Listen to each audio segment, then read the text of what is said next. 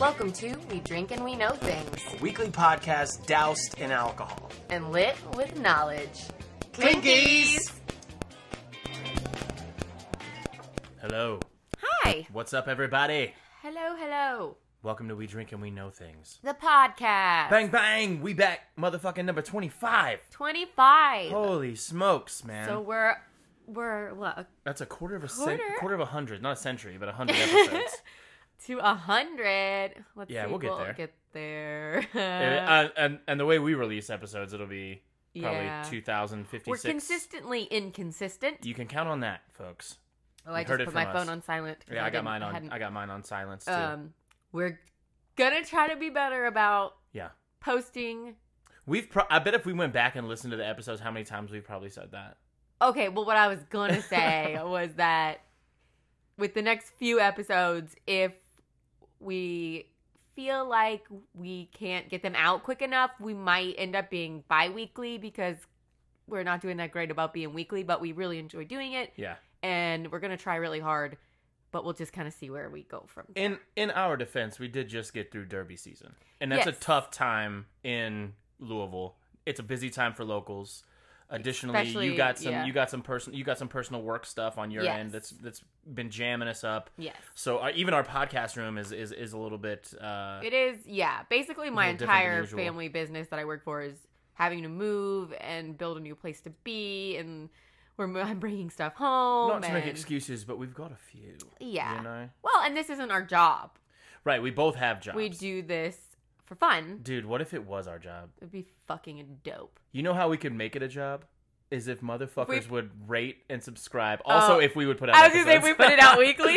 But no, listen, please, if you like this podcast, if you've listened to this podcast a few times, please rate and review us wherever you listen. Yes. iTunes is still the best place. Yeah. Rate, review, subscribe, all of that shit. We see all of it. We love it. We go ape shit. Love it. I love all the ham sandwich. Oh my god, it's more ham sandwiches than I thought we were gonna get. So funny. So go ahead, if you don't know that, go ahead and listen to the episodes and see what that's all about. Yeah, but it's we still have been getting some trickling in. Yeah. We're up to like 65 now on iTunes. Which We've had someone is Facebook. modest, but let's get to 100. Well, yeah, I mean it is, but it's still really cool. Yeah. So it's awesome. Yeah, you can follow us on Instagram. Mm-hmm. Facebook. Mm-hmm. Tom posts a lot of really fun articles and stuff on Facebook. Mm-hmm. They're not always relevant, but it's it's nice. Well, yes, it's just nice. Fun stuff. And Twitter, Tumblr. Yeah. What else are we on? Man, Fuck, I think that about nails it. You can email us. Oh my gosh! Speaking of which, we just got another fan email man, from somebody you know. Yeah, go back with her. But Amanda. I don't know. Yeah, we went to school together. And she sent the sweetest email. Super sweet Thank girl. you so much. Yeah, appreciate you, man. Because she mainly was like, yeah, Tom's my homie, she but just shat on I my love shit. Andrea's stories. So thanks, girl. And I will definitely take your suggestions and get to them at some point. Those were, I won't say what they were, but those are rough ones. Yeah. But yes, thank you. So if anybody else has any suggestions or feedback or whatever, corrections, if we fuck something up, because we're not perfect. We've never got one, and I promise we won't. I know we fucked some We'll stuff be up. super butthurt personally, but we'll never. Yeah, fuck yeah. I'm sensitive, bro. I'm a delicate little flower, man. Well, you can email us at We Drink and We Know Things podcast at gmail.com. There it is. Because we check it and we would love every day. It's straight up always pulled up on the computer that we even if you just on. want to say hi or tell us about an episode you liked, or I would anything. love suggestions. Because if you're listening, I want to know what you want to hear about. Same. So let us know. Yeah. I have a couple actually at this point. You don't have any yet. No. Oh, Tom doesn't have any suggestions. Hit me up, y'all. I look weak over here, bro. But But I've been kind of tweaking my content too, though. I've been kind of switching it up a little bit. Yeah. So hopefully, folks, my stuff will get more relatable. Okay, if you're gonna email us and you want me to cover it, put Andrea's suggestion in the title so Tom won't read it. Oh, I'll still read it. Or put Tom... No, because then it spoils it. Yeah, but it's an email. I fucking read those things. Oh, my God. Or put Tom's suggestion in the title. Title? What is that called? The subject? Subject Jesus, line. we've gone off the rails, folks. Anyway, what else were... I don't know. We're trying not to do this whole talk for too long in the beginning about us, because y'all are here for the content. Yeah, they don't give a shit. But there was something else I was going to say. That Ted Bundy that Ted Bundy movie came out. Oh, yeah. With your boy, Zac Efron's. Yeah. Is there multiple of them? Zac Efron's. Zac Efron's? Yeah, Zac Efron slaps. Yeah. I'm not even gonna. Yeah, I need to rewatch it because I don't think I didn't like it, but maybe I think I was going at it with the wrong headspace, so I'm gonna try again. Yeah. All right, man. Cool. That's it. Hit us up, subscribe. Yeah. Let's get into this thing. If we think of anything else, yeah, we'll talk about it. So if you're not super familiar with the podcast, the format kind of works like I will tell a story Andrea's not familiar with. Mm-hmm. Andrea's going to tell a story that I'm not familiar with, or at least we think. That we think. Yeah, exactly. Also, we're mostly a comedy podcast, but we tell creepy, fucked up stories on this podcast. We just try to have a good time. We aren't laughing about the events, some of the horrible things we're talking about. We're just laughing at each other. But sometimes if it's super ridiculous, I am in fact laughing about. Yes, but never like at a victim's sake or anything like that. So don't come at us. And so every week one of us goes first. Last week you went first. Yeah, I don't know. We never really decided we were going to do this, and I think maybe in the beginning we didn't do this, but now we just swap back and forth. He'll goes first. It really is just who gets to get drunk while the other person. It's like in what order each of us gets drunk. Because we do that. Yeah. We drink on this podcast. Drink. If you couldn't tell by the fucking title. If this is your first episode, hi. Weird one. Sometimes Tom makes his cocktails. Sure. Sometimes he doesn't because that shit's expensive. Shit is expensive, bro. I'm so used to working in a restaurant, never having to feel the direct footprint of that shit. Tonight we are not drinking a cocktail. Correct. We are drinking... we're drinking wine, which we typically drink on this podcast. Rosé. Coming off Derby season. A little bit of brosé. I just thought of that. That wasn't off the. That was a pun for you. No. Brosé. Why? Doesn't make any sense. Because you're a bro. It's a bro. Drinking rosé. Rosé. Okay.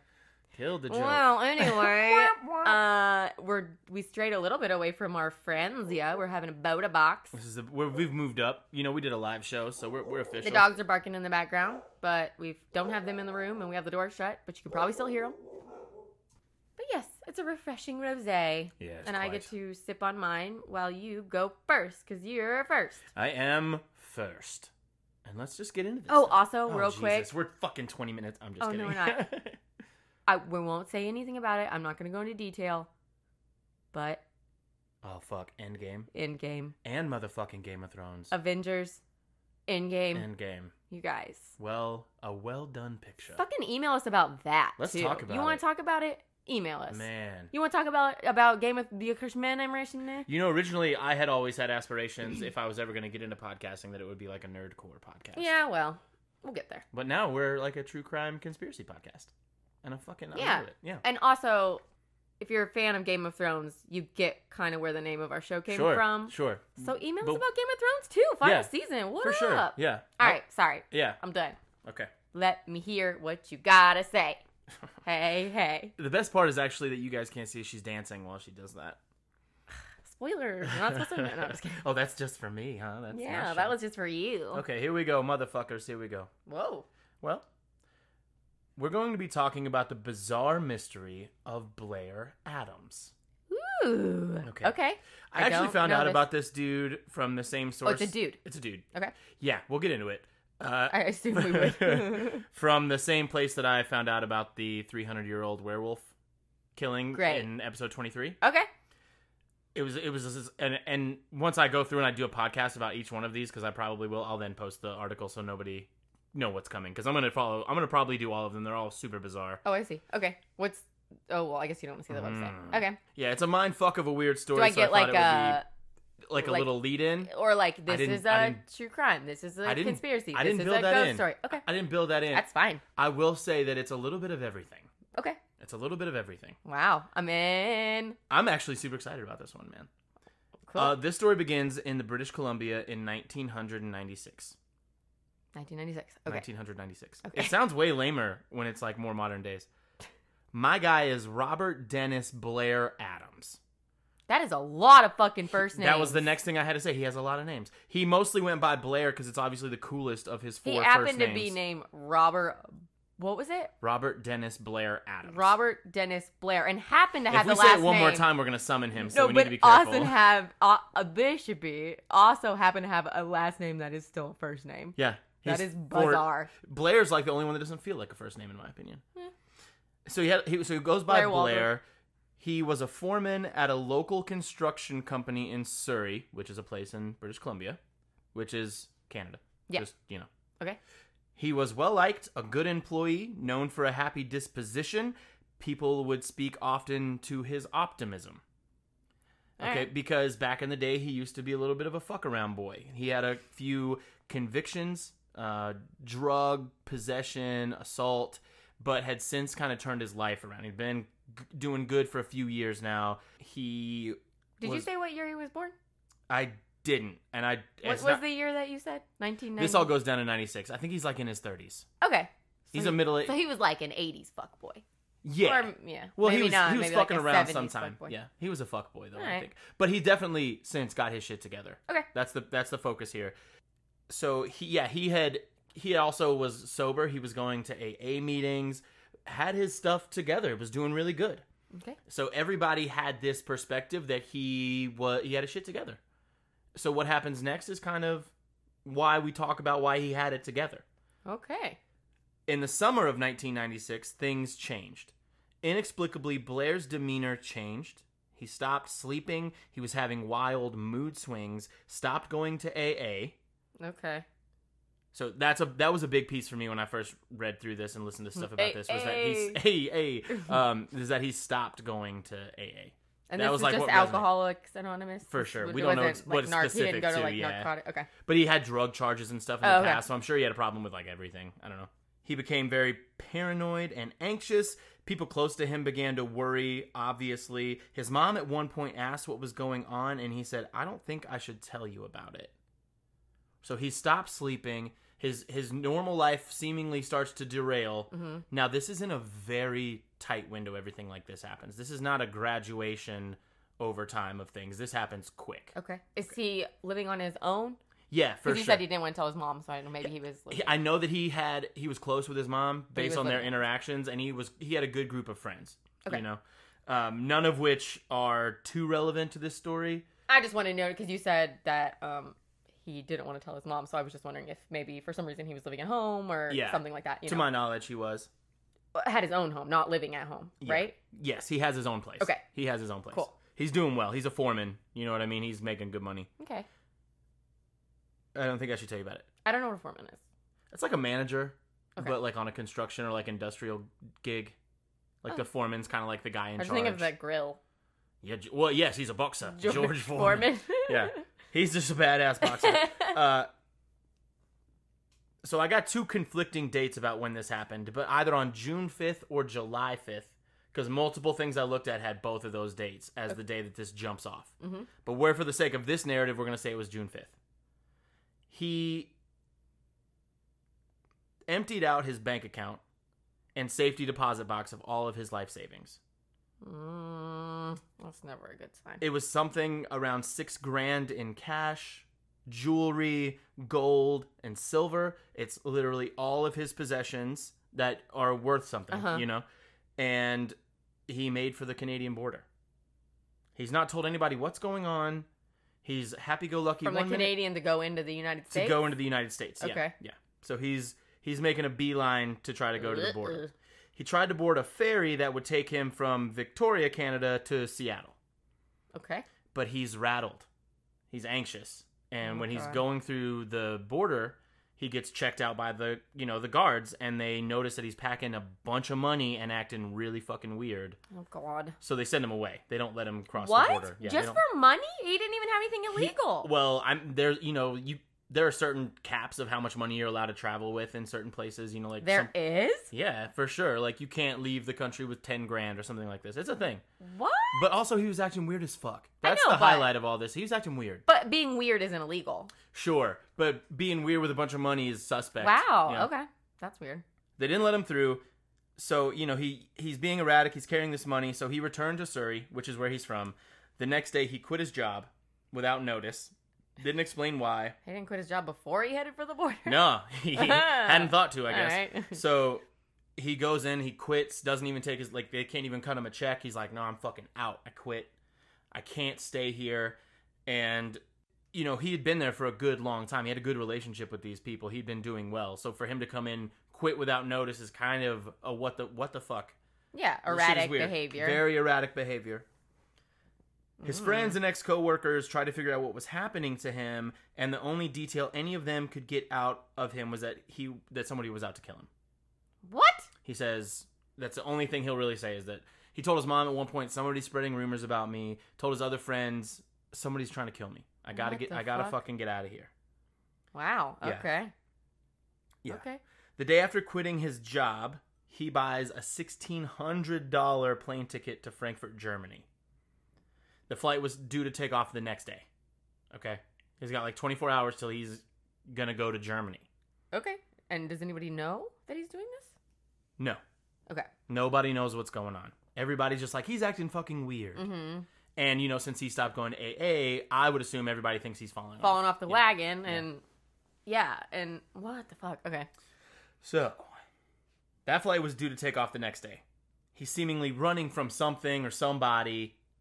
From the airport, I guess he's still spooked and trying to get the hell out of Canada. He goes directly to a friend's house, which I didn't find their name out.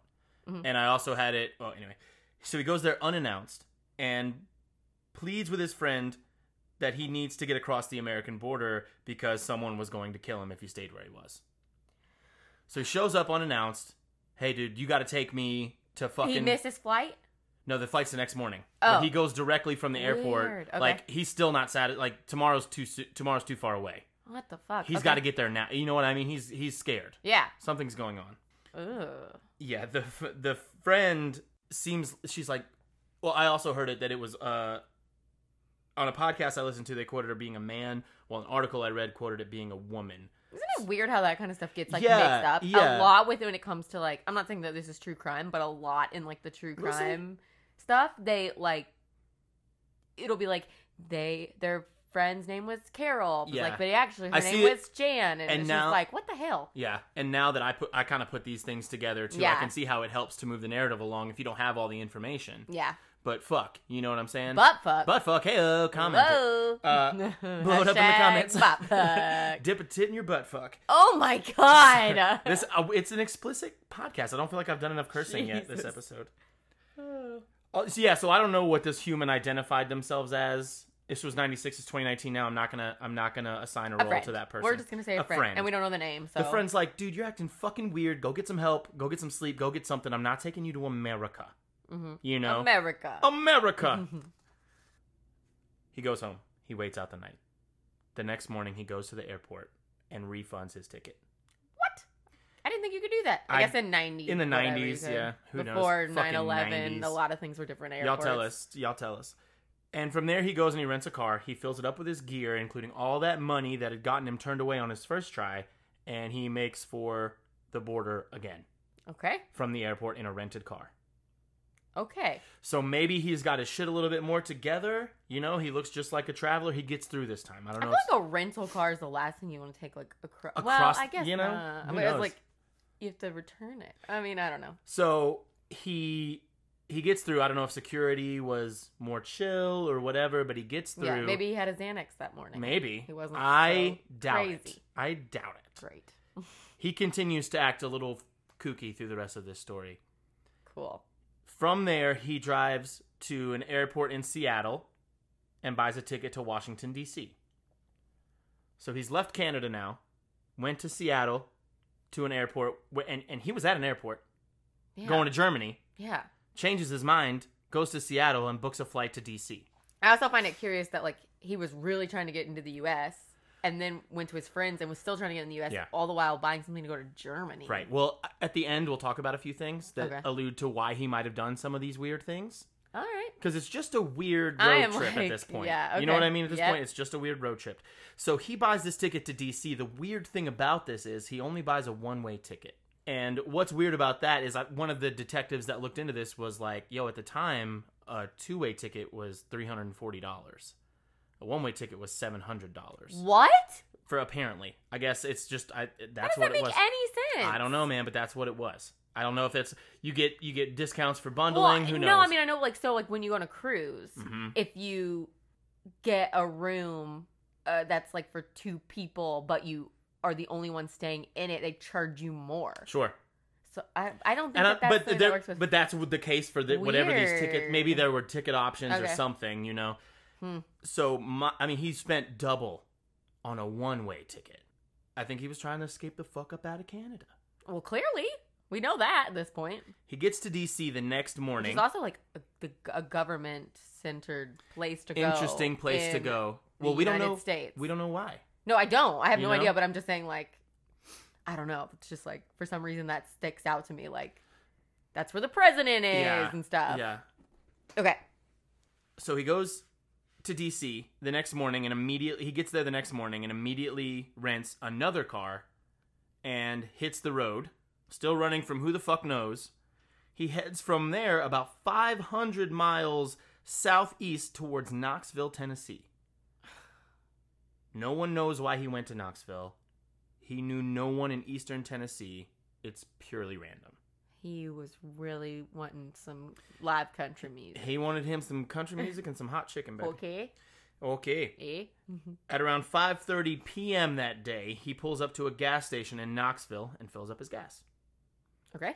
He goes into the gas station acting really bizarrely and erratic, and eventually gets the gumption, like he's going in and out of this place, walking around the gas station weirdly, goes up to the clerk and says that his car won't start. And if you're a dude on the run from whatever the fuck that has got him this far and your car dies, can you imagine the freak out level? Yeah, but it's also a rental. Don't they have like a thing where if like Sure. your car dies, you could Yeah. like call a certain service Yeah. or you automatically get AAA or something? Mm-hmm. They later came to find out that the key he had wasn't the key he had just been using to drive. What? It was the key from the previous rental that he had to get from to Seattle. Why did he still have that key? No one knows. How did he give the car back without man. the... Oh my god. Hey, man. Because you can normally, like, if it's, like you go there after hours and you park the car, you're supposed to deposit the keys. Oh, He's not in a good true. headspace. He He probably... could have deposit or dropped the car off but kept So, the key. He's so fucking tweaked out or whatever the fuck that Oh he my can't God. figure out that he has 2 sets of car keys.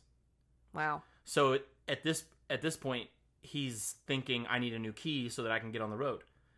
But the rental company, it's 5:30 in the evening, and he's driven a far way. Mm-hmm. They're closed.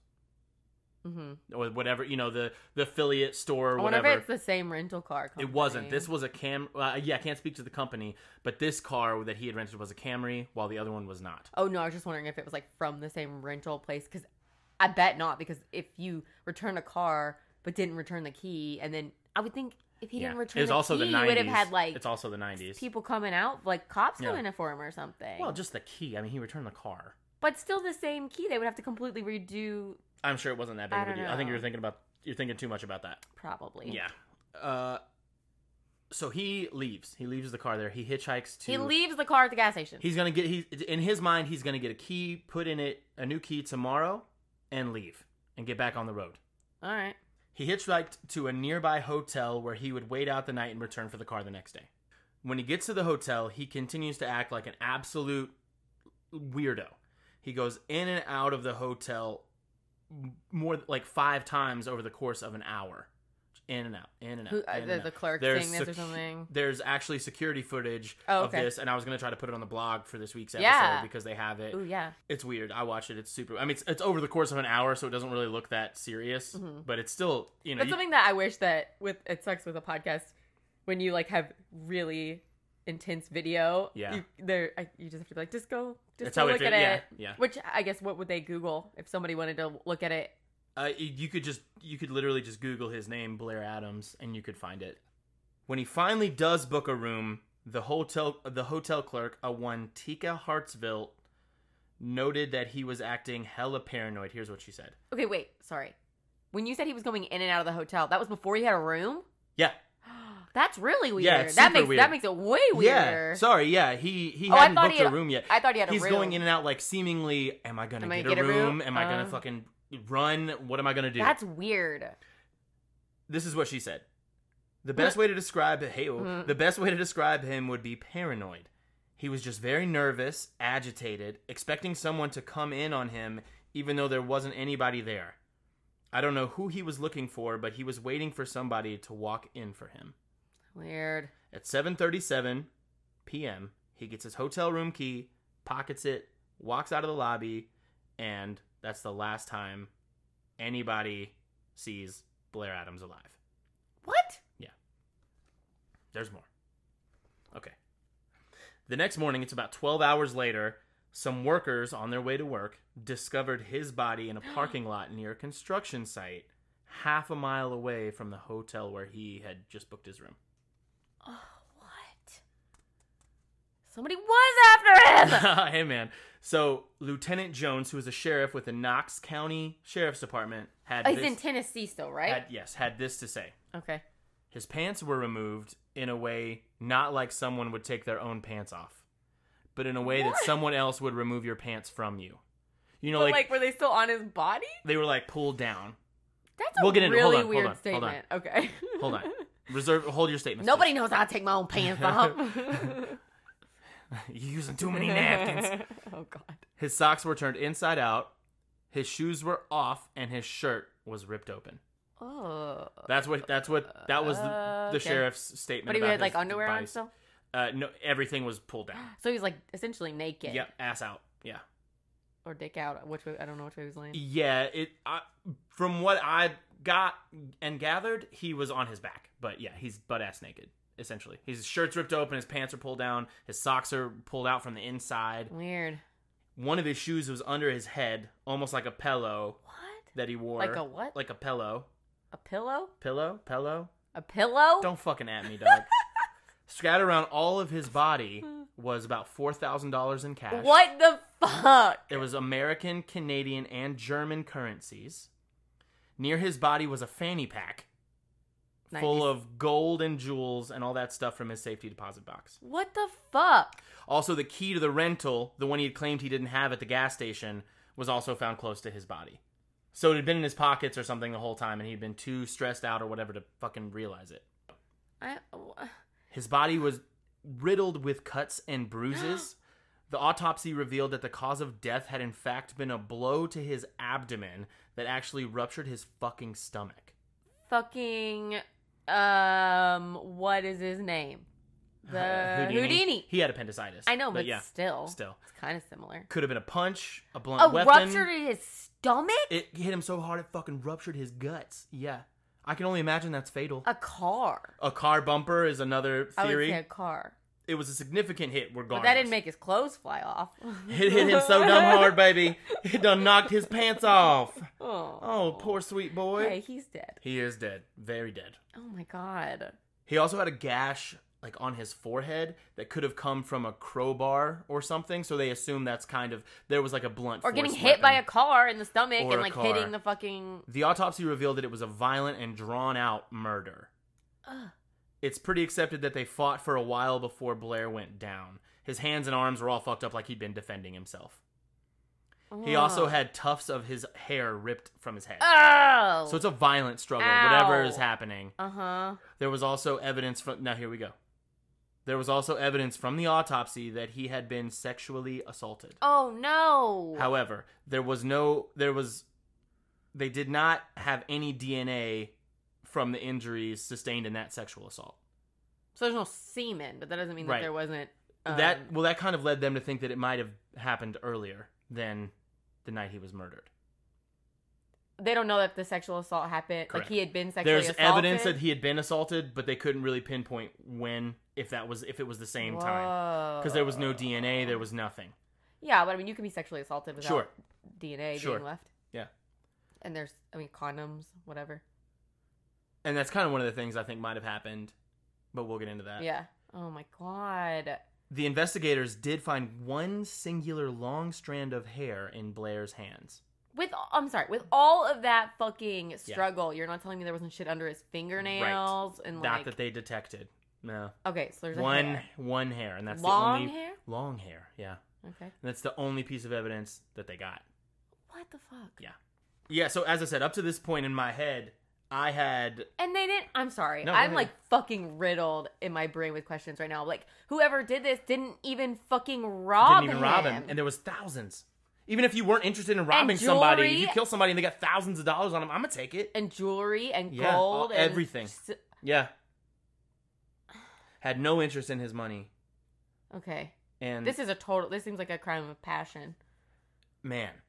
But, like- we can get into theories and stuff when we Okay, kind of all get right, through. There's come on. only a little bit more to go, Sorry, and then we I'm can kind of talk about it. Sorry, I'm just like I'm like. But isn't that what crazy? The fuck? Just isn't that nuts? Just up to so this point. far, yeah. Up to this point in my head, I assumed he had a relapse and he was just a dude on the run from his demons or whatever.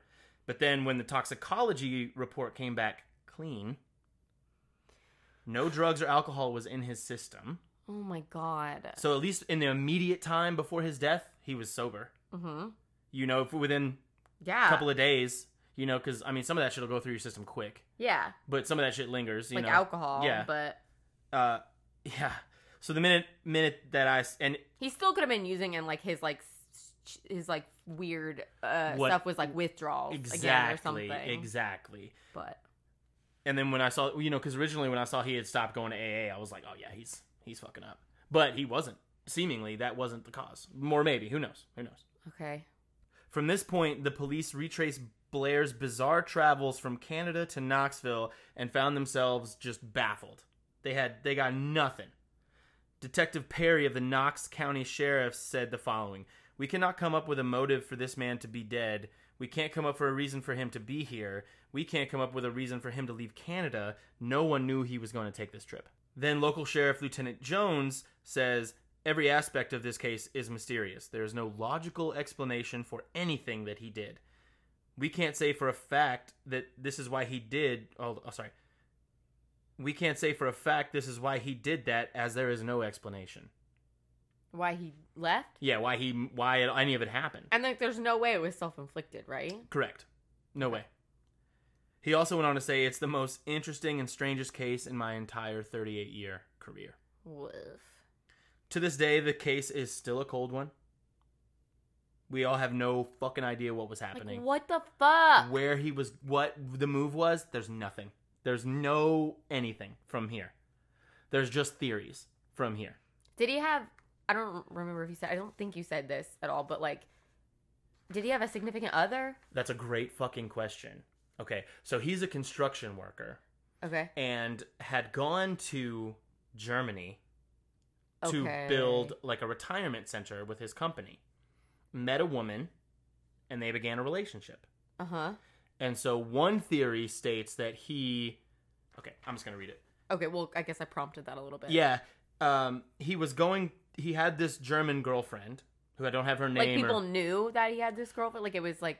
His mom, some people knew, yeah. Uh-huh. But and it it was wasn't current. Like, they were still a thing. But it wasn't like, they're not getting Well, they're married or anything. They just... very long distance. Yes. But, And yeah. so he had told her, apparently, and this is all The kind of girlfriend? hearsay, yeah, that there were some people he had offended in Germany, and they had returned to Canada to kill him. What? And he was fleeing them. What? That's the what. fuck? That's what. So, there's a little bit of speculation that that's one of the things. Okay. There's another thing. So yeah, he had this girlfriend, but she acknowledges being with him and that he was a great guy, Mm-hmm. but had no idea he was coming. Okay. And he had told people, and as a side, this took place in 6 days. He went from being cool Yeah. dude to dead in 6 days. Holy fuck. He also fled Canada saying, "I think somebody's trying to fucking kill me." Something was going on. And then he fucking got killed. Yeah. Now, we can unbox the rest of this. His mom claimed awareness that he was in a homosexual relationship with his roommate. Okay, I was also gonna say maybe it wasn't sexual assault. Maybe he was Gay. like had Yeah. maybe he Yeah. or bisexual or whatever, and he did have Yeah. So he had a roommate. Yeah, so I guess he had an apartment, he had something. But had he a had a roommate. roommate. He And didn't live on his mom own. always said they were acting like they were in a relationship. And he had physical evidence that he had, Yeah. so it might not have even been assault. Yeah. Well, I mean, typically I think it's like it's different because like I don't know enough to speak to that. like if I'm a just woman saying, is like, raped, Yeah. it's gonna show sexual assault even if that woman has had sex. Yeah.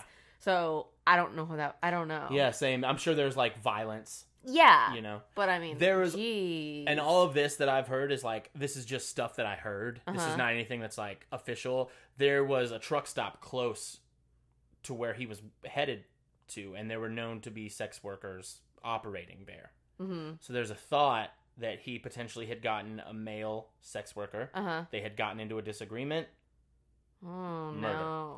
There's a thought that he had gotten a female prostitute because a dude apparently across the street had heard somebody screaming at like 3 a.m., like a woman scream, and there's a long strand of hair in his hand. Yeah, it was when I was going to ask you about the hair. Nobody knows. They never figured out who it was or anything. And there's no other DNA. That's nothing, buddy. I have a feeling they did not. I don't think they did their due diligence. DNA. Well, think about the fucking red tape from a crime that takes, a guy from Canada in Knoxville. And, how much work is Knoxville going to do? I'm not hating on Knoxville, but, yeah. You know what I mean? It's a bizarre case. Well, I mean, they should treat it like it doesn't matter if they're a citizen or not. They should treat it just like any other crime fucking scene. Red tape, though, bro. Paperwork's a And, bitch. like, the fact that, like, he was found with all that stuff around him and, like, the money hadn't, like, blown away. Right. Was it, like, in stacks or something? I can't speak to that, like, yeah. That is so bizarre. Imagine being the people that found him. Or even, yeah. Additionally, there's, so there's a theory that he had gotten a female sex worker, and maybe perhaps the pimp had stepped in and kicked his ass. But with all that erratic behavior and him trying, why would he just then randomly get a sex worker when there's also theories trying that to get a new key and shit, that he had suffered a psychotic break. Yeah, and all that other stuff leading up to it. Just So that's it. We have nothing else. We know nothing else. There's a theory he might have suffered a mental break, not been himself, exposed himself to someone, and then being like, "What the fuck, dude?" Or maybe he was like walking down the road. Remember, because he walked, right? Mm-hmm. Well, he left. He got to the hotel and then never stayed in the room. Right, but I'm saying, what if he was walking and in his weird psychotic break state, he fucking got hit by a car? Well, with his ass out? Maybe he was like peeing. Well, yeah. I don't know. I mean, yeah, there's a lot to figure out. But I'm just saying, it seems like he got hit by a car. He got fucked. He was in a battle. Yeah. Like, there was other... It wasn't just like, whoop. That is so fucking weird. Yeah. There was a detective that also worked on the case that asserted that the lack of evidence means he wasn't killed there. He was left there. Oh, and just dumped. Killed in a vehicle, dumped, left there. No one probably will ever know. And that is the mysterious unsolved murder of Blair Adams. Fuck. Yeah, dude. Now I want to watch the Unsolved Mystery. I know. It's like just up on YouTube. I'll probably just throw it on the blog. Weird. Yeah, I thought that was... I actually was going to do a whole nother one and started reading about that this morning. I was like, fuck, that would be fun. Do you know how old he was when he died? No, but I do know that... I mean, this happened in 96. So it's 23, 24 years ago that this happened. 22, 23. And he was older then. So he was in his 30s, yeah. Oh my god. That's awful. Mm-hmm. Whoa. That's my jam right there. That's my pod. Well, now I want to, like, go down a fucking... mystery hole. Yeah. Mm. Unsolved mysteries. Unsolved mysteries. Wow. If anybody listening knows... anything else? Yeah. Anything else that we didn't touch on or Tom didn't touch on, yes, fucking email us. That's... Oh, yeah, sorry. No, if anybody knows any other details that you miss or whatever. There aren't many, man. That's wild. Yeah. Just his death scene alone, on top of the fact he was claiming someone's trying to kill him. Yeah. But, I mean, I don't know much about, like, private assassins and shit, but you probably have to be pretty good at what you do to have followed him all the way there. Right. He was acting wild as fuck. And kept changing up his paths and shit, too. Seemingly like he had evidence, like he knew they were following him. Yeah. You know? Holy fork. Either way, he was murdered. He called it. Well, that's sad. That is sad. But good job. Thanks, man. Telling that story. Yeah, it was a dark one, but yeah. Yeah, not fun. I find myself having a good time with these kind of stories, so I feel like I'll do more of them. Someone's getting into true crime. Shut up. Mine is a little bit different than what I normally do, but not. Just less people are going to get beheaded this episode. There's going to be 2 stories in this one story. Oh. Yeah, I don't know. That's really all I'm going to say about it. This is a story of 2 brothers that ended up with 2 very different stories. Okay. Of their life. This Imagined Life? Imagined Life, yeah. No. Which is a really great podcast. If you've never listened to it, go listen to it. Fucking baller like, podcast. they need our fucking Listen to our sponsorship. podcast. Fuck them. Podcast. Podcast. Okay, so I'm going to tell you about this Stainer family. I'm mainly going to be focusing on the two people in this family. Two people in this family, Stephen and Carrie. Okay? Okay. Stephen is the one I'm going to start with. Stephen Stainer was the third of 5 children born to Delbert Stainer, which is such a weird name. Delbert Stainer? Delbert Stainer.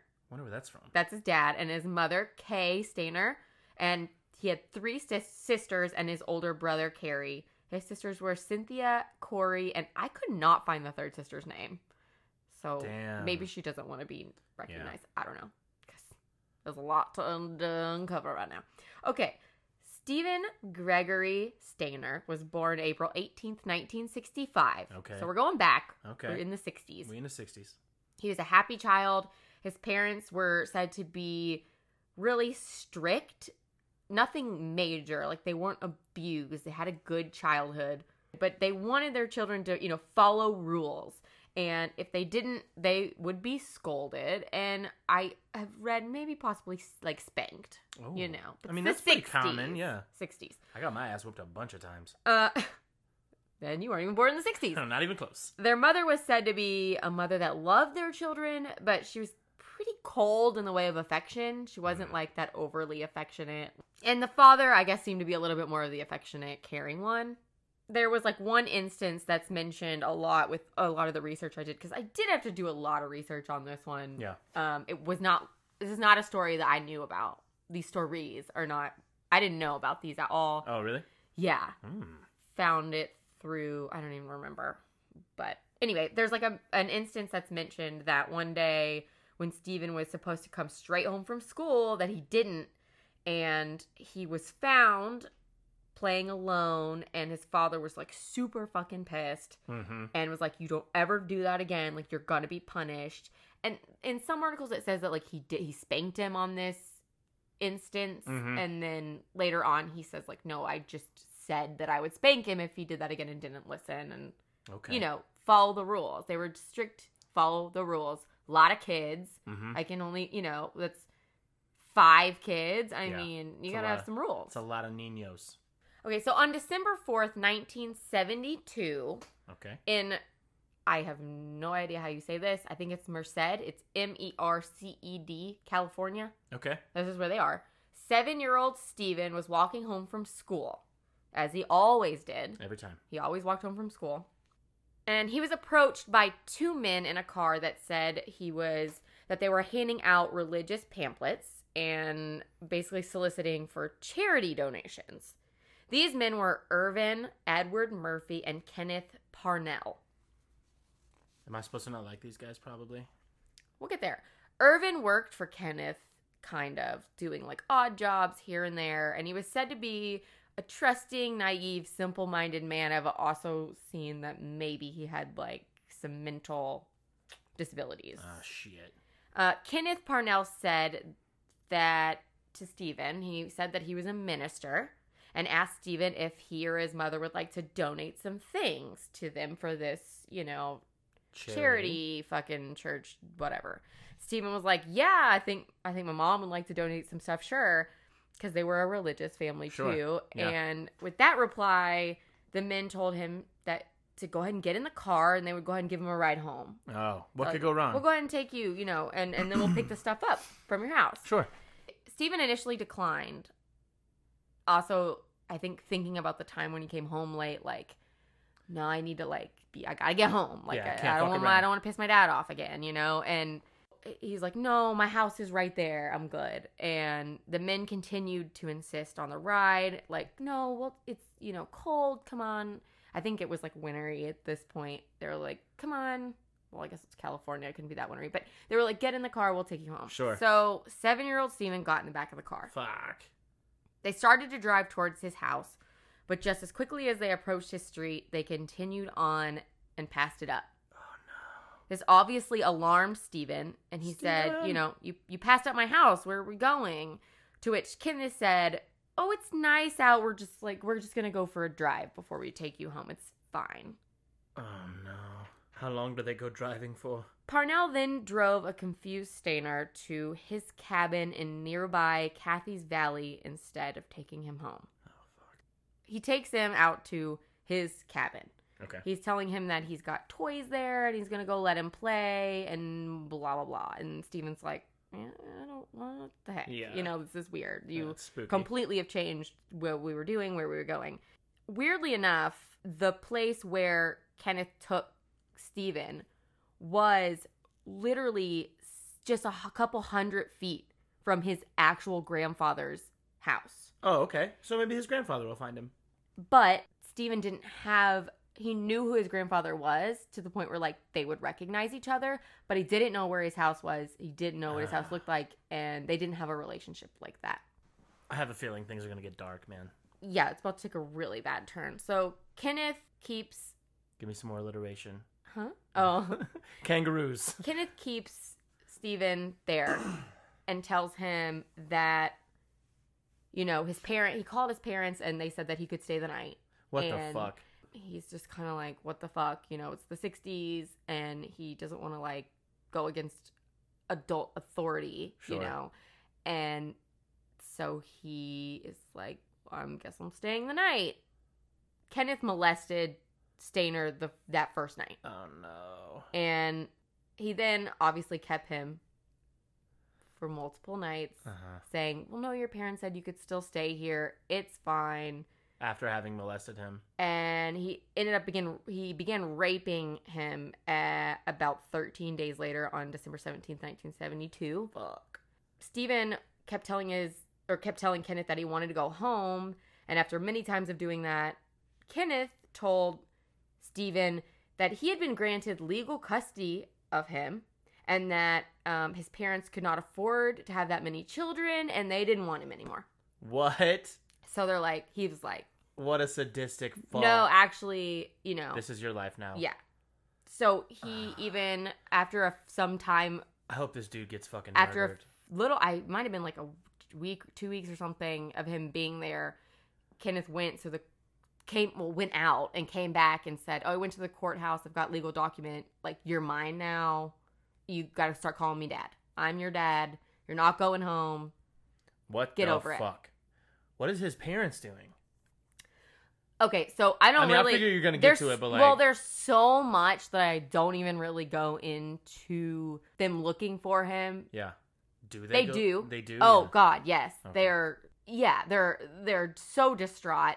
His father particularly is just like in shambles. The family used to take like camping trips, and after this, it was said that there was no more camping trips, and like all they ever did was like, we're gonna get in the car and go look for Steven. We're gonna get in the car and go look for Steven. They didn't go on these camping trips anymore.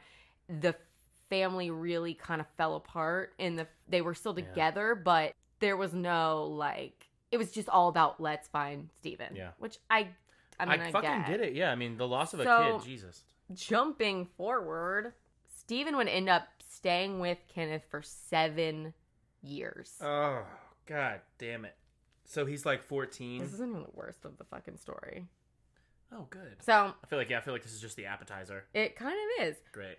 Kenneth changed his name. He told him after he said he was his new dad that he would be going by Dennis Gregory Parnell, which is so weird because he kept his real middle name. And his real birthday. So he was now going by Dennis, and he actually over this time dominated, just really took control of Steven and really made him believe this story that his parents didn't want him and that, you know, he was his new dad. But then, he's also molesting him and raping him. Jesus. This sick fuck. Which also, think about the fact that he went missing and he was also initially living so close to his grandfather. Yeah. So they moved, I guess, at some point? They frequently moved around California. Actually, they moved about 12 times over the course of these that's almost twice a year. Years that he had him there. He actually allowed Steven to begin drinking at a young age and smoking and just kind of let him do what he wanted to do in that sense of like giving him something in return for Did he go to not school? Really? Yes. He actually enrolled him in numerous schools and he was going to different schools as this Kid. Dennis person. Oh, this poor kid, man. Yeah. Just living this weird life that he didn't understand. You know, it's just, I mean, he was 7. Kenneth worked a lot of jobs and bounced around from job to job, and some of them even required a lot of travel, and he would leave Steven unguarded. And just had him just dominating. Yeah. That's he fucked wouldn't up. even, he was to this point where he didn't try to leave. So actually at one point in time when he was, you know, in this house, in one of these 12 when houses. he was captive when he was when he was held captive, there it is. There was a period of 18 months a woman named Barbara Mathis lived with them, and according to Steven, she also raped him on 9 separate occasions at the age of 9. And in 1975 Kenneth actually tried to get Barbara to go lure another young boy into his car. But it was unsuccessful, and this fucking Barbara claimed that she was unaware that Dennis, you know, had been kidnapped, whatever. Which, I mean, I guess she wouldn't really know about him. So, Kenneth also was molesting some of Steven's friends. And like his school friends, like his new school friends, like where he bounced around. He did have friends, and he would let him have friends come over, so he could fuck and with at them. one point, Steven, dude, I just hope this dude gets fucking killed, rocked. Okay, at one point, Steven even opened up to one of his friends, whom Kenneth had also tried to make a pass on. Jesus, and was like, "Yo, your dad like tried to make a pass on me," and Steven was like, "Okay, well, please don't tell anybody, but he always does, you know, he does this stuff to me." Jesus. Well, that kid went to his mom and said, Steven told me this about his dad. The police were actually called, went out there, and he played the whole religious role again and just talked his way out of it. It was like, those kids had a disagreement with me, they don't like me, whatever. No, I never did any of that. So, as Steven started to enter puberty, Kenneth didn't want him anymore. He was over it. He was like, "You're not that innocent child that I want to molest any fucking more," which is so fucked up. So he started to look for a younger child to kidnap because he wanted somebody else to kind of take over that role. He kept telling Steven that he wanted him to help him get another person, but Steven was like, "I'm not going to do that." Yeah. Because he's still like in his head, like, I don't want somebody else to be going through this. Yeah. But in the same sense, like, doesn't have the wherewithal to like leave or get out because he's in this it's so fucking insane. And he even said, like, if you make me do this, I will intentionally sabotage you. And no, I'm not doing it. Yeah.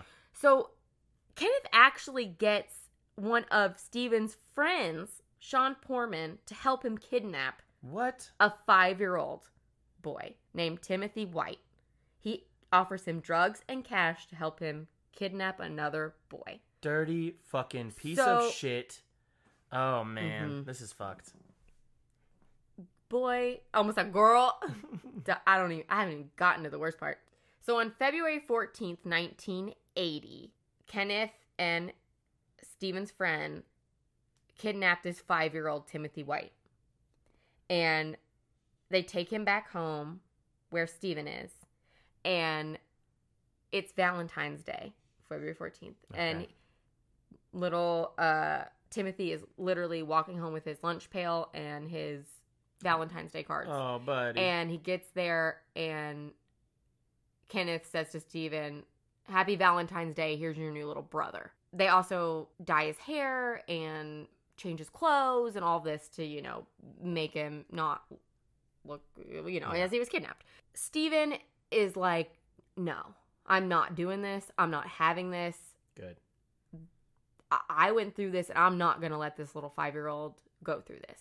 So on March 1st, 1980, which was a couple weeks after this little boy was kidnapped, Kenneth was away at his night security job that he was doing. And Steven was like, we're getting the fuck out.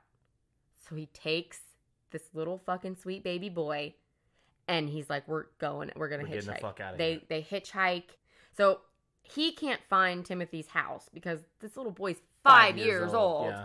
And so after he's like been walking and searching, he's like, I'm just going to take you to the police station. So he takes him to the police station. He's like, just go in.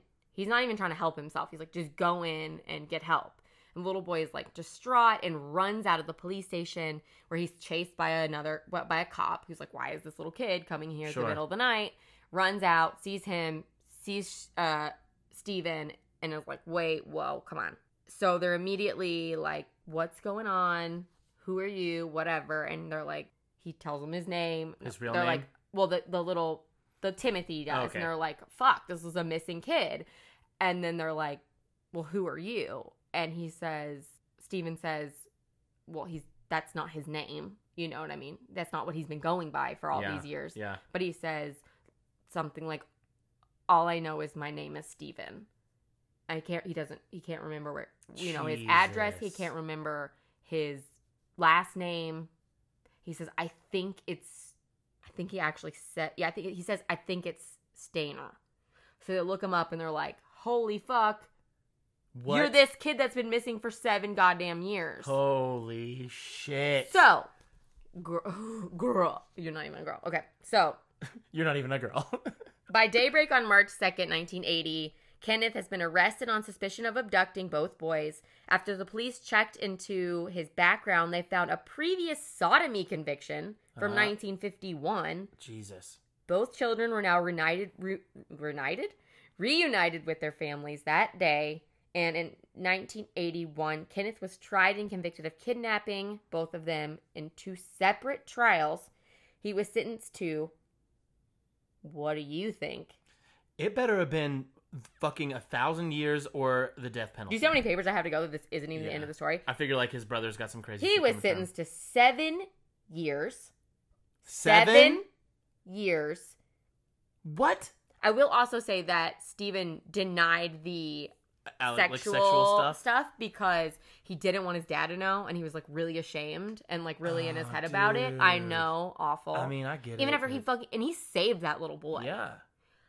Okay, so he's a badass. Kenneth was sentenced to 7 years. That's remarkable. Paroled after serving 5 for good behavior.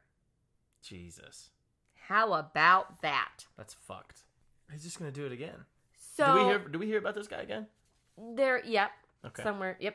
I hope this isn't gonna be too long. Okay. No, that's fine. So something that I will say, his older brother, who I'm about to get into, which I said, I was going to talk about the brothers, Carrie, he was 11 at the time that his brother was abducted, and he was very deeply upset about his brother's disappearance. And I read this quote where he said, I remember going out one night after Steven disappeared and wishing on a star that my brother would come back home. He said, I did that almost every clear night from then on until Steve finally came back home. I never did tell anybody about it, but I remember wishing on a star that my little brother would come back home. Oh, bud. Steven's home. Yeah. Miraculously. So, I mean, I can only imagine being parents of a child who's been missing for that long. Jesus. To then have your child come home from the age of 7, leaving at the age of 7, and returning at the age of 14. Yeah. Totally different kid. Yes. He was a kid that was leading a life where he was able to do whatever he wanted, and he was smoking and he was drinking. Yeah. So things didn't go great for Steven when he returned home, as you can imagine. He was teased in school over the sexual abuse he endured, so much that it eventually got him to drop out. Oh, no. It was a thing that, like, it's a lot. It's messy. There's just so much with all of this stuff that I can't give every detail. Sure. But it was something that he denied, and then eventually did have to. Yeah, and obviously it got around. And, he even said that after his father found out, he felt like he would never look him in the eye again when he found out that his son... Really? Yeah. Which I'm like, it's not his fucking fault. He was a fucking baby. I mean, and even if he did want to, well, I'm not even getting into all that. Okay, so yeah, he was teased in school over the sexual abuse he endured so much that he eventually dropped out. And things weren't much better at home. He was raised by his kidnapper, as I said, to feel free to drink and smoke as he pleased. And then he returned to this healthy, normal home life. Which often put him at odds with his parents. Yeah. He actually publicly questioned if everyone would have been better off had he never come home. And allegedly, at the behest of his father, declined to seek counseling. Because of his dad said he didn't need it? Yes. God damn it, Dad. Yeah. There's a quote from him that says, "I returned almost a grown-up, and yet my parents saw me at first as their 7-year-old. After they stopped trying to teach me the fundamentals all over again, it got better. But why doesn't my dad hug me anymore? Everything has changed. Sometimes I blame myself. I don't know. Sometimes if I should have come home, would I have been better off if I didn't?" God damn. And then there was the thing, like I said, that he initially sought out counseling, and then his dad was like, "You don't need counseling. You're good." And like, yes, he did. He needed the counseling. Things actually got so bad at the house that his dad kicked him out. So you have your son Come on, that Dad. you didn't have for 7 years Can't is handle back it. home Can't after fathom this the trauma. traumatic. Oh my God. The fucking trauma. And I did read that maybe it was like back and forth. He was in and out of the house because he wasn't He wasn't used to living like a kid. and he wasn't in that structure mindset anymore. He was smoking and drinking and doing whatever he wanted, you know, from 7 to 14. I hope that him and his brother just unite and fucking kill Kenneth. So eventually, as Steven entered his early 20s, things finally started to look up. I'm really flowing through his life now, but he was living what seemed to be a more stable life. He got married to a woman named Jody Edmondson and had 2 children.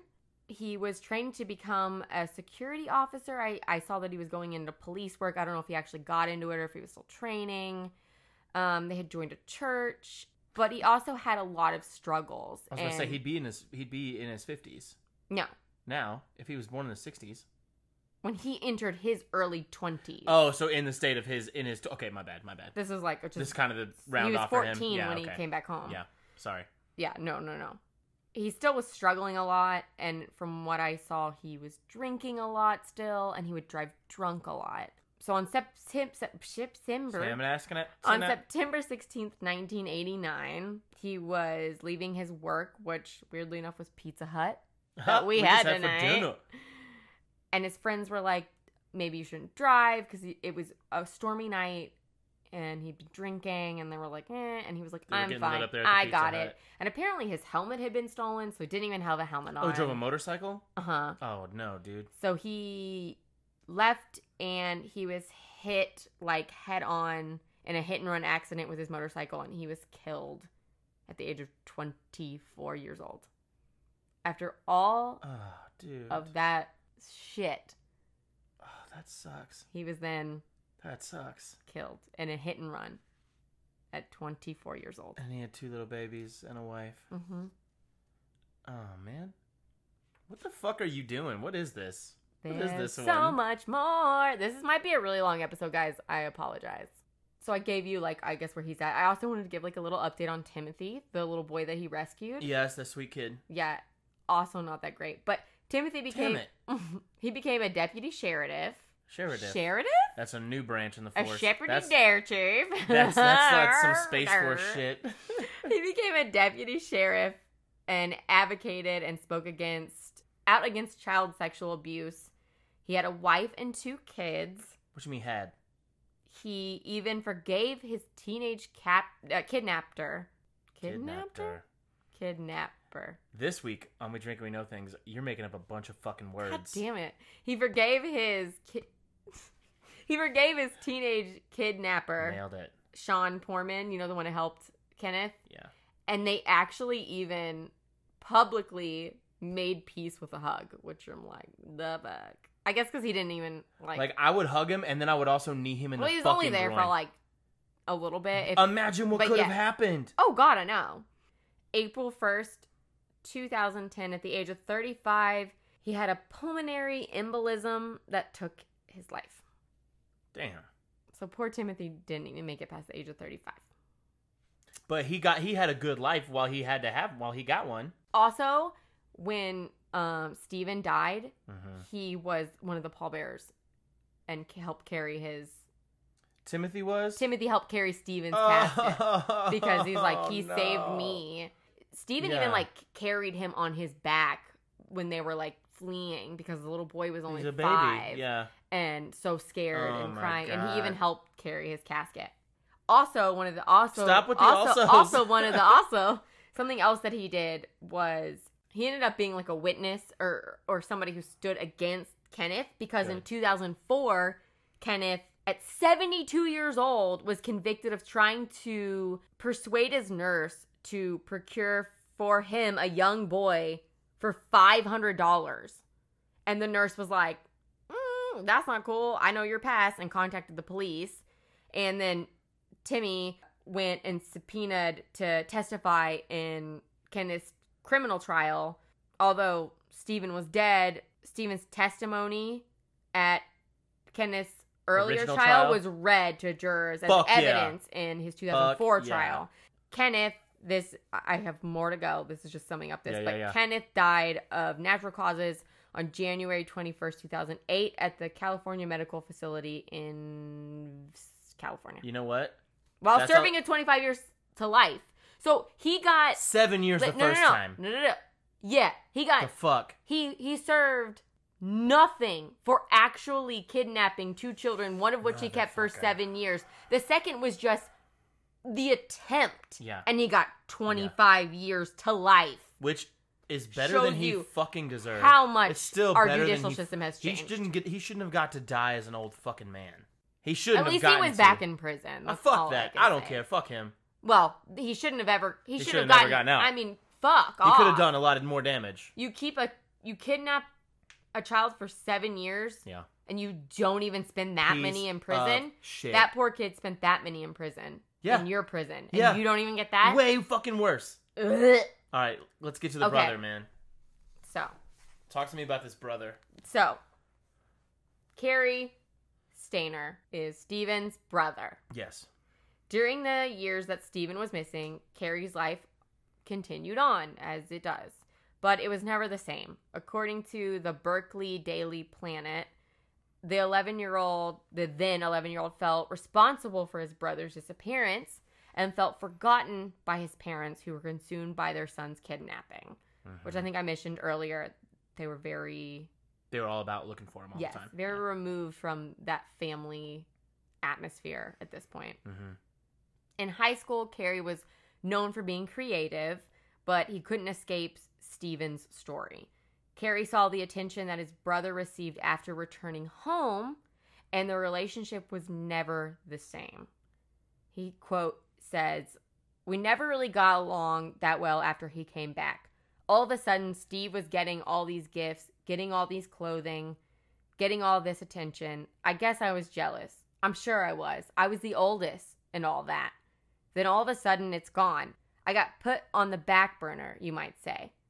This is what he told to a filmmaker who wrote a screenplay about Stephen's abduction. Also, he was interviewed by maybe that guy because there's a lot of stuff that, like, movies and stuff like this made about Stephen's abduction. And in one interview, I don't know if I've mentioned it yet, but Cary was good at art, and one of the dudes interviewing him was like, "Your art is really good. Why don't you try to, like, send it off to a college to try to get, in somewhere?" And he was like, "No, it's not good. I would never." But, just like totally no belief in himself. Buddy. Yeah.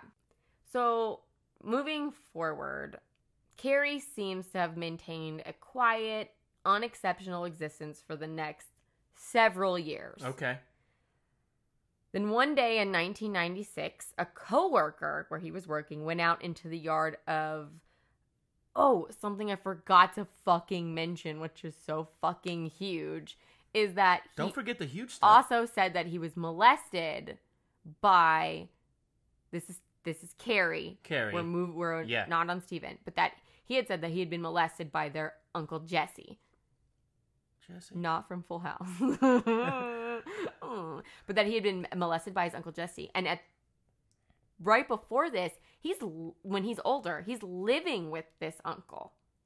And at some point, he comes home to, quote unquote, find that Uncle Jesse has been murdered. What the Uncle fuck, Jesse though? has been shot and murdered and killed. When he's living with Uncle Jesse. Yes. And Uncle Jesse's molesting him, too. He had in the past, but it was never like... On the... but he still fucking molested him. Yes. So I don't still know where fucked up. it came up, when it came up. So, and it remained unsolved. It's still unsolved. Whoa. But that is something to keep in mind. So that's something that So happened his to him. Uncle Jesse got him this job where I'm talking about right now. Uncle Jesse's still alive at this point? No, he's where I'm at right now. He's He's murdered. Dead. Wow. Unsolved. Still unsolved. One day in 1996, a coworker went out into the yard of Merced, Merced. I'm probably saying it wrong. Merced Glass and Mirror to find Carrie slamming his fist against a piece of wood and bleeding from cuts on his hand. He's just over there punching the shit out of this piece of wood. Okay.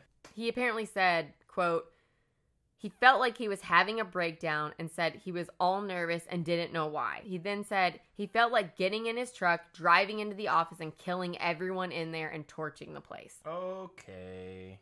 So at this point, He didn't do that, though, right? Carrie's boss drove him to a psychiatric center where he spoke with a therapist and... That's a good fucking boss right there. I know, right? That's a good fucking boss. And, well, being somebody who worked for the because it was like a family thing, I think, and like that, he's probably like, your uncle, what? I don't know. Uncle Jesse died. All I can think of is Full House. I Same. literally fucking can't. So anyway, at this, he never went back to his job after this. And he told former co-workers that he was thinking of moving to Santa Cruz to pursue a cartooning career. Okay. So there was also, at some point, I don't know exactly when, as I'm reading this, even though I know the story, it just gets more ridiculous. But he really surprised friends and family members by claiming that he had seen Bigfoot. Oh. Yes. That's a big point of his story, is that he... No, but it just, it comes back into play. But he talked about... I swear to God, if Carrie gets killed by Bigfoot, I'm out, His bro. cousin said, quote, he talked about Bigfoot all the time. He absolutely knew that it existed. You couldn't have told him anything different. Mm-hmm. So just, there's that little thing. Jump to February 14th, 1999, which I find... Motherfucking Valentine's Day? Yes. God damn it. Another Valentine's Day. I mean, it wasn't his brother that was abducted on Valentine's Day, but the other little boy was. It's just a weird coincidence. Weird. Yeah. Very weird. So in 1997, he started working as a handyman at the Cedar Lodge Motel in El Portal, just outside the Highway 140 Arc Rock entrance to Yosemite National Park. Sure. Which is where we're at now. Okay. So he's working at a lodge. Yes. As a handyman. Handy guy. So on February 14th, 1999, which is also fucking weird because it's also Valentine's Day again, Jesus. which shows up twice in this Yeah, story. that's fucked up. In two different fucking scenarios. Nothing nice happened the first Valentine's Day, so. No. He stalked 4 young girls. Stalked them. Jesus. Them. Staying at the Cedar Lodge. But he backed off again because he saw that they were accompanied by a man. So he was like, all right, no, okay. The next night, he zeroed in on Carol Sun and her 2 teenage daughters after spying them through their window at the lodge. Does he have any history of being a creepy fuck before this? He has Nothing other than like maybe some drug charges, but no, nothing like this. Oh, Carrie. Well, I didn't even say anything. Why do you think that's gonna happen? Why is he stalking women, dude? Nothing good is gonna happen. I'm just saying that he was doing it. I didn't say anything happened. Yeah, that's I've listened to this podcast before. Well, according to his confession tape. Oh, because there's one of those. Made in the Sacramento FBI office. FBI. Some stuff Okay. He knocked on the window?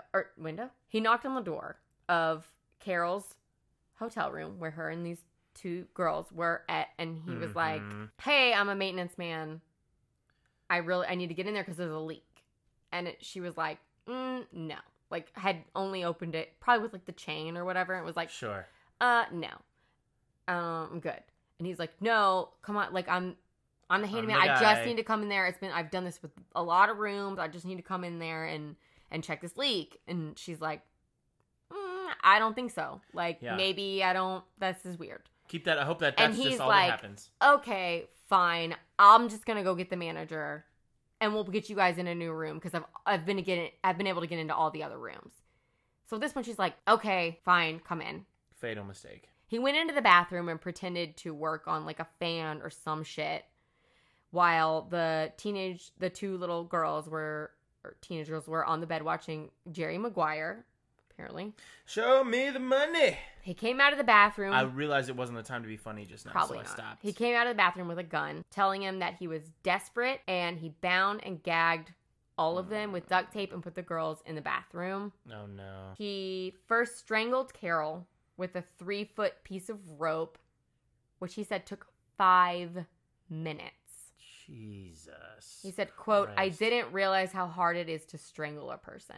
And then he said, quote, it's not easy. I had very little feeling. It was like performing a task. After stuffing her into the trunk of her rented Pontiac Grand Prix, because she was there on a trip. Yeah. So he put her in the trunk of her rental. He ripped What about the girls, though? Cut off all the clothing of the two girls after he brought them back out of the bathroom. He tried to get them to perform sex acts on each other. Jesus Christ, they're sisters. Oh, I didn't mention that. So, did I say sisters? They're not. You said they were her daughters. Oh, sorry. So, the one girl is her daughter. The other one is a foreign exchange student who's living with them. And that's the reason that they are dude. at... this thing, wherever they are, this resort place. Because she wanted her to be able to see, like, all these American, like, destinations before she went back to her country. So, that's not her daughter. She's just here as, like, a... Jesus. foreign exchange student. Okay. Sorry, forgot to mention that. So much better, right? So. Yeah, it's still pretty terrible. He tried to get them to perform sex acts on each other, but he became so irritated by Sylvania's sobbing, that was the one, that was a foreign exchange girl, that he led her into the bathroom, put her into the bathtub, and strangled her to death. God damn. So then Julie's still out there, and he does more sexual assaults on her. He ends up taking her into another room. He ends up taking Julie into another room where he sexually assaults her more. And he goes back into the other room and takes Sylvania, I hope I'm saying her name right, and puts her in the trunk with Carol. Jesus. Yes. He said, quote, it felt like I was in control for the first time in my life. During the 6-hour ordeal, Julie asked him if he was going to kill her, and he said he didn't reply. And so then he ends up taking Julie and putting her bound and bound and duct tape into the front seat with the two bodies of her mom and her friend in the back seat, or in the trunk. Yes. He makes the room that her mom and them were in look like they had their stay. He wet towels and put them on the floor. He dropped the room key on the floor so it looked like they left and that they had like gotten ready, taken showers. Blah, blah, blah. So he leaves with Julie in the passenger seat, bound, and the two dead, her mother and her friend, essentially, in the trunk. Jesus. He wraps Julie in a pink blanket and put her in the rental car where he drove off. So he did wrap her in a blanket. Whatever. He said, quote, I didn't know where I was going or what I was doing. I just kept driving and driving. Along the way, Julie told him that her name was Sarah. So she didn't tell, so he took her duct tape off and like started to have like fucking small talk with her. She's at this time thinking that her mom and her friend are still alive. She doesn't know that they're dead because he put her in a different room. Jeez. And he's like having small talk with her. And I guess he asks her name and she lies and says her name is Sarah. Which, good for her, even at that point. It's to like, have any kind of awareness. I'm not even going to let him know my name. Yeah. He said, quote, she was a very likable girl. She was very calm. So then they eventually got to Lake Don Pedro just east of Modesto. He parked, carried her up a trail, and placed her on the ground. She was still bound by tape. He said, quote, I told her I wished I could keep her. Jesus Christ. Then he sexually assaulted her again. Oh, bro, you sick fuck. Then he brushed her hair, fanned it out on the ground beneath her head. He said, quote, I told her I loved her. Blech. And then I know what he does next. he cut her throat. It says she made a hand gesture to him, which he interpreted as her asking him to finish her off. He looked away while she died over the next 15 to 20 seconds. Oh, fucking He said, Jesus, dude. quote, I didn't want her to suffer the way the other two did. Right? Okay, you fucking nasty, stupid fucking... This is Sorry. not the life that I saw for Carrie. This is not the direction I thought this was going to go. Well, leaving her body lying on her brush, he drove the car with the bodies of Carol and Sylvina in the trunk to Long Barn, left it, returned 2 days later with a gas of... almost had a gas of cannelline. God damn it. Why do I do that? Where's her A heart? can of gasoline, scratched in the hood of the car, quote, we have Sarah, because he thought that Her name was Sarah. her name was Sarah. Jesus. Trying to, I guess, throw him off the throw trail. the police off. He lit the car on fire and fled. The months after this, they don't know who's done this, whatever. They finally end up finding the car Okay. with... The remains, I would think. Well, so they were all the two girls and the mother were supposed to arrive at an airport on this travel that they were doing, and they didn't, and that obviously rose suspicion. And the husband, I'm not going to go into all all of that because there's just so much in this story. But the FBI started to bring in a lot of drug pushers as their prime suspects in this killing, and they made this announcement that they believed that they had found the killers, which this is fucking nuts. So I don't have all the details, but basically, so like a little card holder of hers had been found, and it had I think it had her ID in it, but it was nowhere near the crime scene and stuff. But there was a credit card missing, and so they tracked this credit card to see if there was transactions being happening, and there were. And the FBI centered their investigation on two suspects from Modesto. There were two ex-convicts and meth addicts who had violent run-ins with police in the days after all of this stuff had happened. Sure. Michael Larwick and his half-brother Eugene Dykes were both being held in Modesto County Jail on charges of apparently shooting a Modesto police officer. But then they were like, wait, why do you have her? They were the ones that had her credit card. And they tie it to them, and they're like, what, how, blah, blah, blah. The one dude, I don't know which one of them confesses and says, yeah, I did it. What the fuck? Yeah, I killed those three women. Why the fuck would you do that? Why the fuck? I don't fucking know. What the fuck? So he confesses, saying that they did it. Yeah. And even the other guy's like, no, we fucking did it. And he's like, no, yeah, we did. And even tries to give statements. And they're like, okay, well, tell us what happened. Give us details. And the details don't match up. Sure. And they're like, the fuck. And my information here is a little hazy because I don't know if they kept them. But basically, they were like, we got the guys. They're the ones who did it. Which we know, as of right now, what I've said, is they weren't the ones who did it. Basically, in June of that year, the FBI Sacramento office said, quote, we have all the main players in jail, but we're in no rush to charge them. But they're thinking, we got the guys. Yeah. It's cool. Nobody needs to worry. Worries. Oh, I didn't mention this before, but Carol and Sylvina were found in the trunk of the car, burned, and their bodies were identified by dental records. And after that, they hadn't found Julie's body. They hadn't found her yet, so they still had hope that maybe she was alive. And these two guys were in custody. But it wasn't too far off from the... Not too far. Right. No. But... Yeah. Fuck. But then the two guys that were in custody, they were thinking, well, okay, so they had these two guys in custody. But then fucking Carrie sends a note to the police with a hand-drawn map with the location of Julie's body because it hadn't been found, with a thing that said, quote, "We had fun with this one." Yeah, he's trying to make it seem like it's like a multiple organization or something. So investigators went to the location on the map and found her remains whose throat had been cut. You know. So at that point, they start interviewing employees of the Cedar Lodge Motel where the first 3 victims had been staying prior to their death. Sure. One of these employees was Cary Stayner. He's still working there then. Mm-hmm. But he was not considered a suspect at this point because he had no criminal history and remained super calm during the police interview. Creepy, dirty bastard. So he is not being tied to these 3 murders. He's living his life. Sure.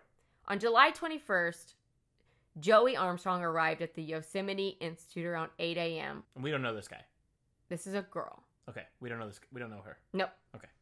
Her boyfriend and her other roommate were away, and aware of the 3 tourists at the Cedar Lodge that had been murdered, she had told colleagues at the Institute that she'd kind of worried about spending a night alone at her isolated cabin. Yeah. Just before dusk on this next day after she had stayed there, as she packed up her car for her trip to where she was going, a blue and white International Scout came down the dirt road toward her house and stopped. According to his confession, yeah, because he sucks, Cary stepped out of his vehicle and approached Joey and her pickup truck and said hello.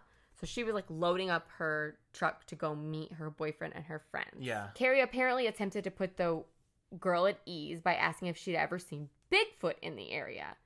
He was saying, "I once saw Bigfoot over here in this spot. I was just wondering if you had anybody else in there, if you guys have seen Bigfoot. I would like to talk to any, have you ever seen Bigfoot?" And she's like, "No, being friendly." Yeah. And he's like, "Well, are any of your other roommates home or whatever?" And she was like, "No, I'm the only one here."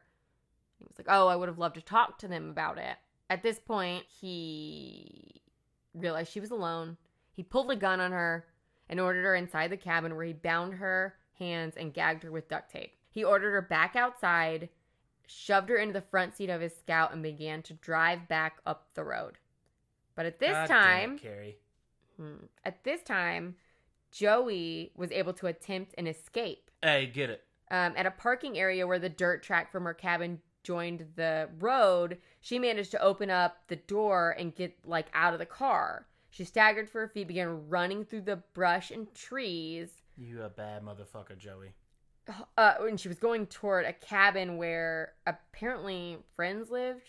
I don't know.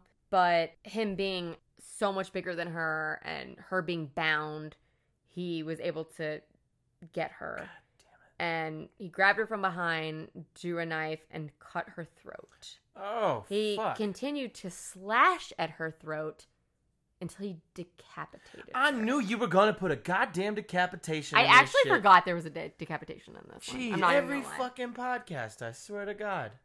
So he then dumped her body in a drainage ditch and discarded her head 40 feet away. Jesus Christ. This dude, though. From 0 to 100, though. Am I right? I mean, Golly, man. it's almost like what your story, where it's just things can be cool to the point where they're just what the fuck? Yeah. When the decapitated body of Joey Armstrong was found, eyewitnesses said that they saw a blue 1979 International Scout parked outside the cabin where Armstrong was staying. That's Joey. That's her last name. Detectives tracked this vehicle to Cary. This caused him to become the prime suspect in the case. FBI agents John Bowles and Jeff Reineck found Cary staying at, get this, Laguna del Sol Nudist Resort. Oh. Where he was arrested and taken to Sacramento for questioning, where he shockingly confessed to Joey's decapitation as well as the other 3 murders. And he also confessed to sending the map to which to find Julie's body.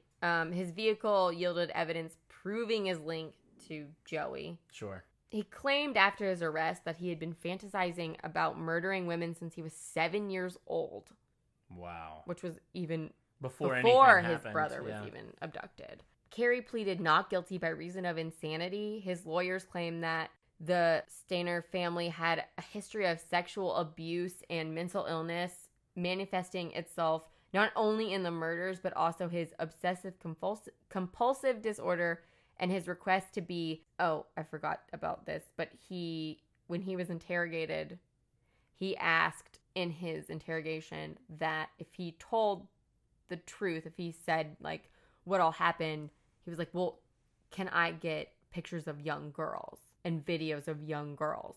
And the detective was like, you mean child pornography? And he's like, no, I mean, like, I know you've worked a lot of cases and stuff, but, like, that's what I want. What the fuck? He asked for child pornography. He asked the cops for child porn? In return to not have, like, I guess, such a hard sentence. Which I have, like, quotes from him during that. He said something like, this was the quote. You work all kinds of cases. I'd like to see pictures of little girls. And the detective said, child pornography? And he said he wouldn't call it what it was. Just again said, pictures and videos of little girls. He said he thought we might have such evidence stored in the building. Like, asking them to, like, yeah. But also, it was said that he had obsessive compulsive disorder, or I might have already said that. Dr. Jose Arturo Silva testified that he had mild autism, obsessive compulsive disorder. Well, they mentioned that twice.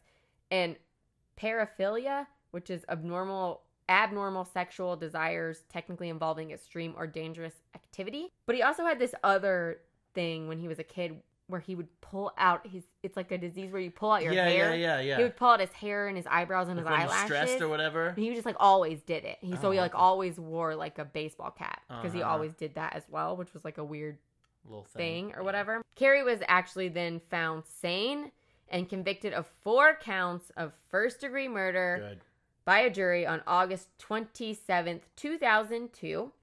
In 2002, during the penalty phase of his trial, he was sentenced to death and thereafter entered housing in the adjustment center on death California, row. Though.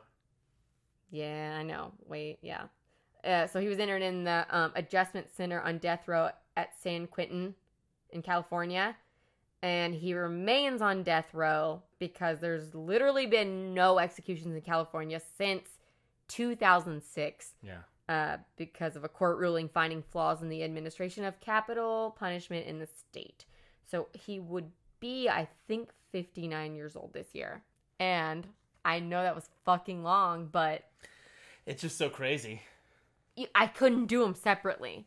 Yeah. You had this horrible... I mean, you almost could have. You know what I mean? Like, yeah, I know, but, like... It's crazy that they were brothers. Such remarkable stories. And there was three other siblings. There's 3 other girls. That just hopefully had just okay lives. Yeah, I didn't really look into that. Those, but I mean, anybody's still connected. Like, because you almost have like a redemption story with Steven. He escapes this and that, gets his life together, gets married, has kids. He's in this horrible situation, but then dies in a drunk driving accident. 7 years after he's captive. Yeah. Finds his way home. Some courage to be like, he went out with that little child to save that kid thinking, I'm going to be on the streets. Yeah. I'm going to be on the street. I don't have a family. Because in his head, his parents are separated. He doesn't know where his mom is. All of his siblings have been put to other homes. His father's dead. And he thought, none of which was the case. Fuck it. I've done this. I've gotten through this. I'm not going to let this little boy go through this same shit again. Yeah. Which is so brave and amazing. No, it's badass. It's just so tragic how nobody for real had a happy ending. I know.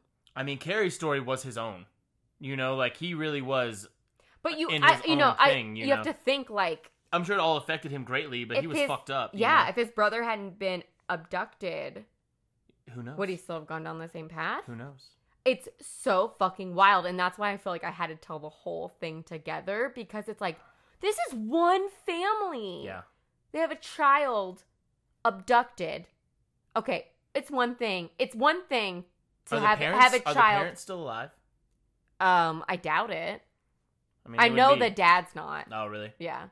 So I don't know. Yeah. But it's one thing in your lifetime to have a child that's abducted. Okay. Right. Then to have a child that's abducted that you get back. Yeah. After 7 fucking years. But then you have a child that ends up being a serial killer. I mean, that's so insane. Yeah. For one family to endure. I just couldn't get past the fact that Steven and Timothy both died. Well, That's fucking sad. it is. And that motherfucker got to die an old man. That's bullshit. Who? Kenneth. Yeah, but fucking Fucking. Carrie's still alive. Yeah, on death row in San Quentin. He's forever. never going to be Yeah. He'll executed serve because his they life, yeah. don't. They don't do it Yeah. anymore. Unless something, who knows? I mean, isn't that... Well, Kenneth did end up back in prison. Yeah, but it's not enough. No! It's not enough. He didn't even stay in prison for the amount of time that he imprisoned fucking that poor Steven, child. Well, another light one over here. We drink and I we know know, things podcast. I'm sorry. Gee, When I listened to, I think I listened to like a 2-part podcast. It was the first time I'd ever heard about it, and I was like, well, doing that. there's that. It's insane. Well, folks, let us know what you think. Thank you guys so Yeah. much for listening. Sorry if this was extra heavy. Yeah, and appreciate you hanging through with us. Hopefully, we'll see you again real soon. Well, we won't see you, but maybe we'll hear from you. Well, you never know. Email us. Email us. Hit us up. All right. Thanks, guys. We got to get out of here. Holy shit. This is too much. All right, goodbye now. I need a drink. Same. Bye.